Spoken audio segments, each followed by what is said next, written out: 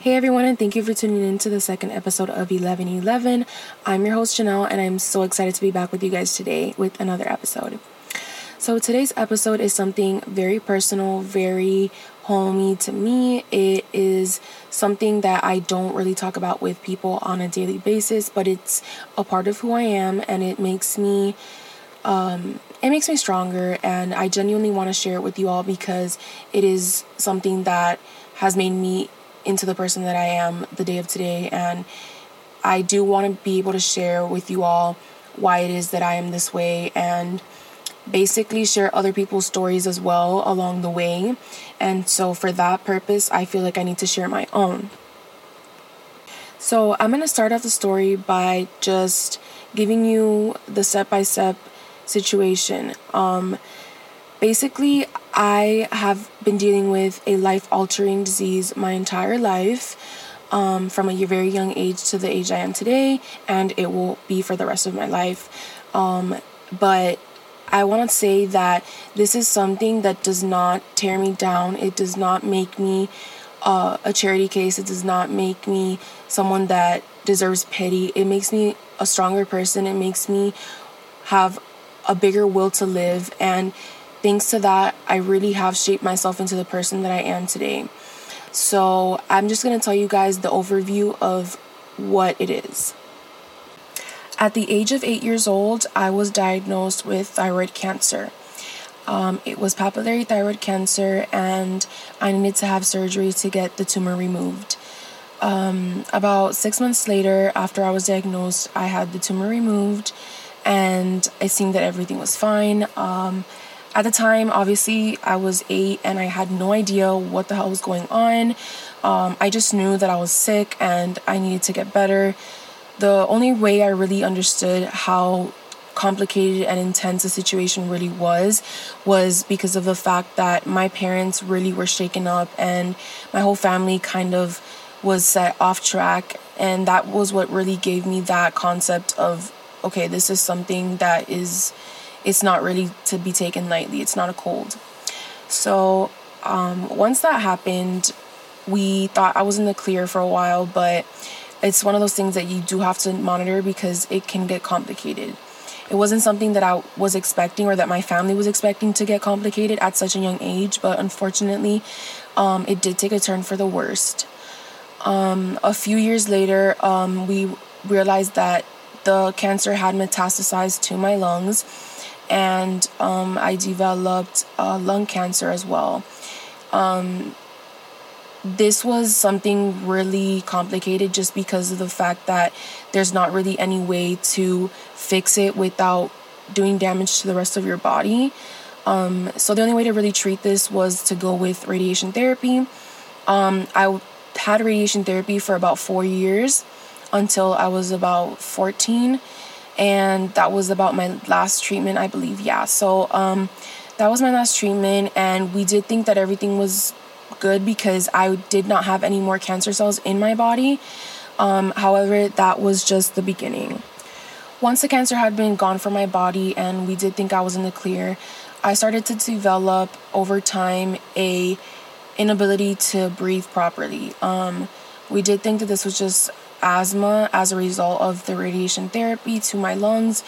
However, it did seem to progress and my condition continued to deteriorate over time.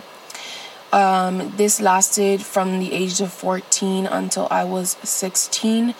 It got to the point where I did require to use an oxygen tank to do basic life necessities. This can be anything, honestly. It was a situation where I couldn't hang out with my friends for too long because I'd be extremely tired. I couldn't go to the mall and walk around. I could not even think about doing any sort of physical exercise. Nothing that was physically challenging was good for me at that point. So it was a really, really difficult thing to deal with growing up, just because at 16 years old, at 15 years old, you do want to have fun. You do want to go to parties. You want to run, exercise, have fun with your friends. And it was something that limited my life really, really to a huge extent, and I struggled with it a lot. I just couldn't really get out of bed or even muster up the strength emotionally to face contact with my friends or people in my life, just because there was no mental disability in the sense of me being able to communicate with my friends or hang out with them, but it was the fact that there were so many limiting factors in my life at that point that it really took a toll on how I looked at the world and how I looked at my social life. So it definitely has so many different aspects that really do take a lot of strain on your body and your health and your mental health. So that was something I was dealing with apart with the physical issues going on in my body. This is something that really didn't get better for a long time. It was something that I took day by day.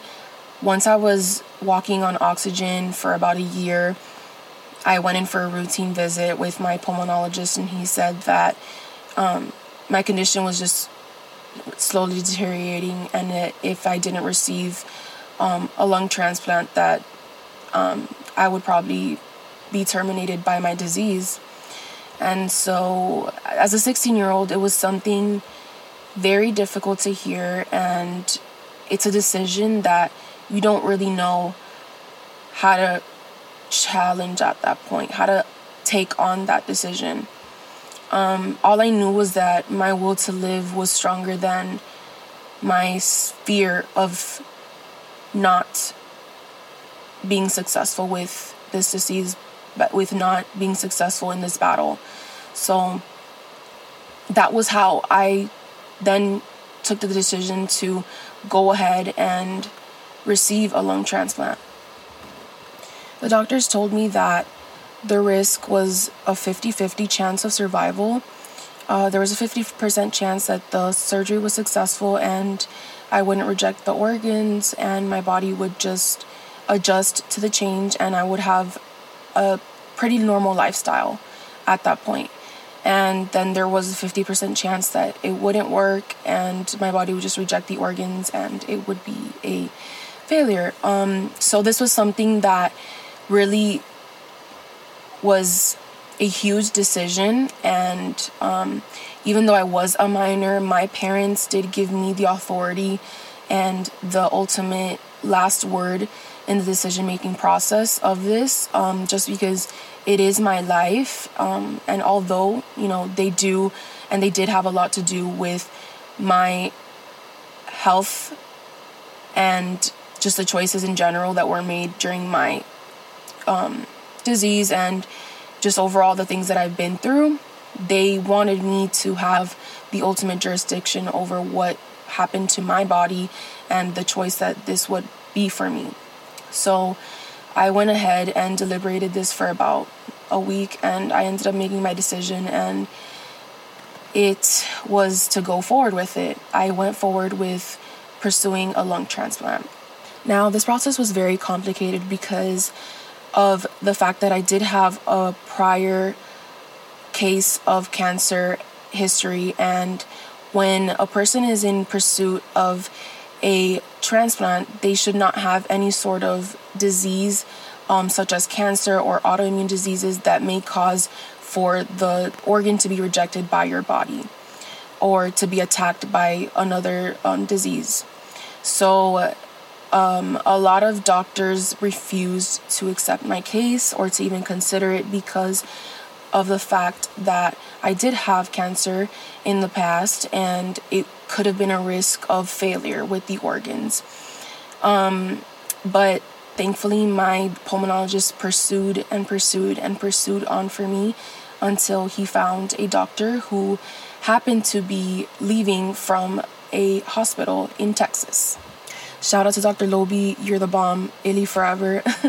But, so yes, Dr. Lobi transferred from his hospital in Texas to UM during that same time, thankful to God. And he took my case, he accepted it, and he worked his magic. For sure, it was a very difficult process.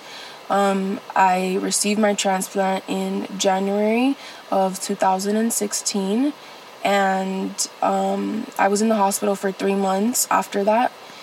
I never went home during that time. It was very difficult for me because so many things were going on. I was a junior in high school.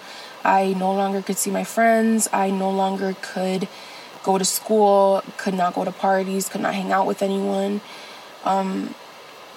It was a difficult thing for me to deal with because it's a huge life adjustment. It's a huge adjustment in your body. When I looked at myself in the mirror and saw a huge scar from each side of my body to the other, it was jarring. It was shaking. I didn't know how to go about it, but all I knew was that I was so thankful to be able to breathe again, to be able to do normal life functions. And that was more of a blessing than the things that could bring me down at that time.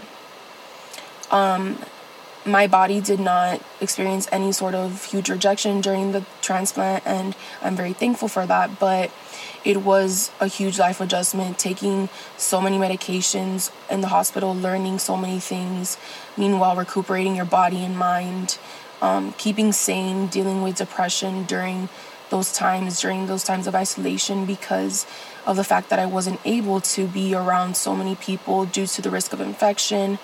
And so it was a huge life adjustment, and I'm so thankful that I went through that because it really has built my strength up and really has built my will to live, and it has changed me.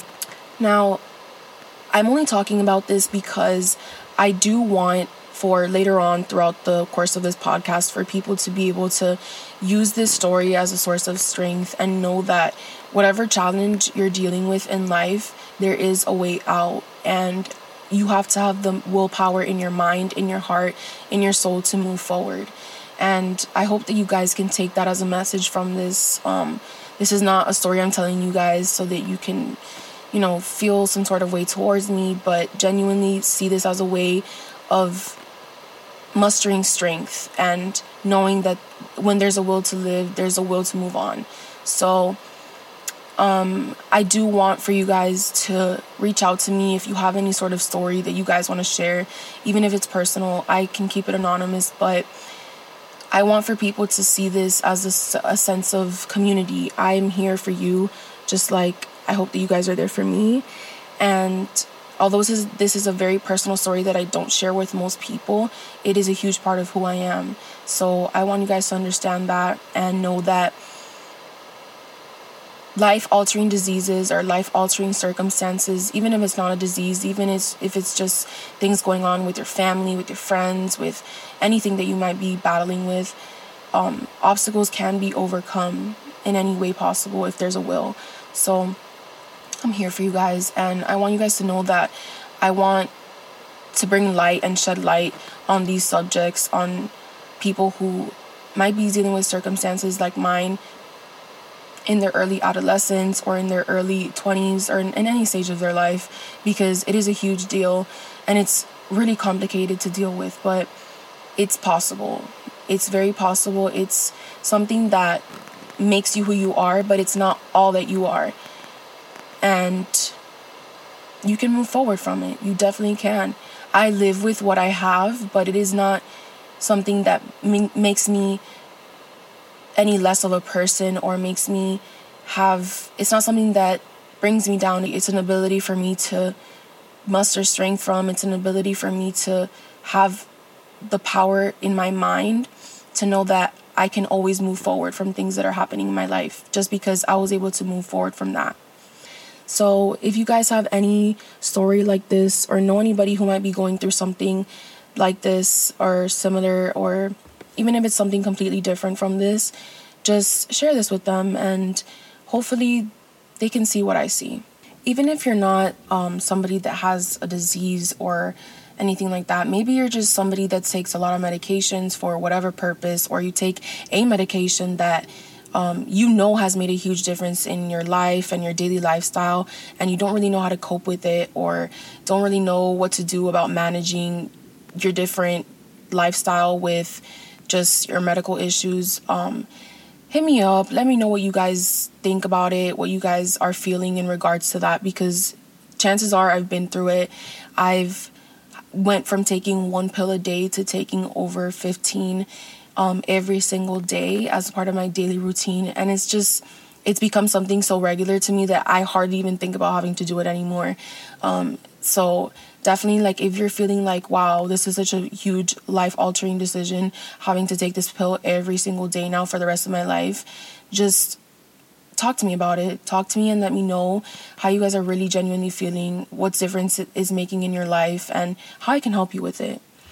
But so the reason I shared this story with you guys is because, like I said, this is a really, really important part of my life, and I don't want to hide this from the world. I don't want from people to think that I'm ashamed of it. I am definitely not. It is a giant part of me, and I live with it, but it's not, like I said, it's not something that debilitates me in any way. I just want to shed awareness and spread the word and just let people know that I'm here for you. But I live my life. I have a regular life. I have so much fun. I can exercise. I can have the time of my life. And I'm so grateful for that every single day. And so, yeah, I want to thank you guys for tuning in to another episode. And I can't wait to hear more from you guys. Bye. Love and light.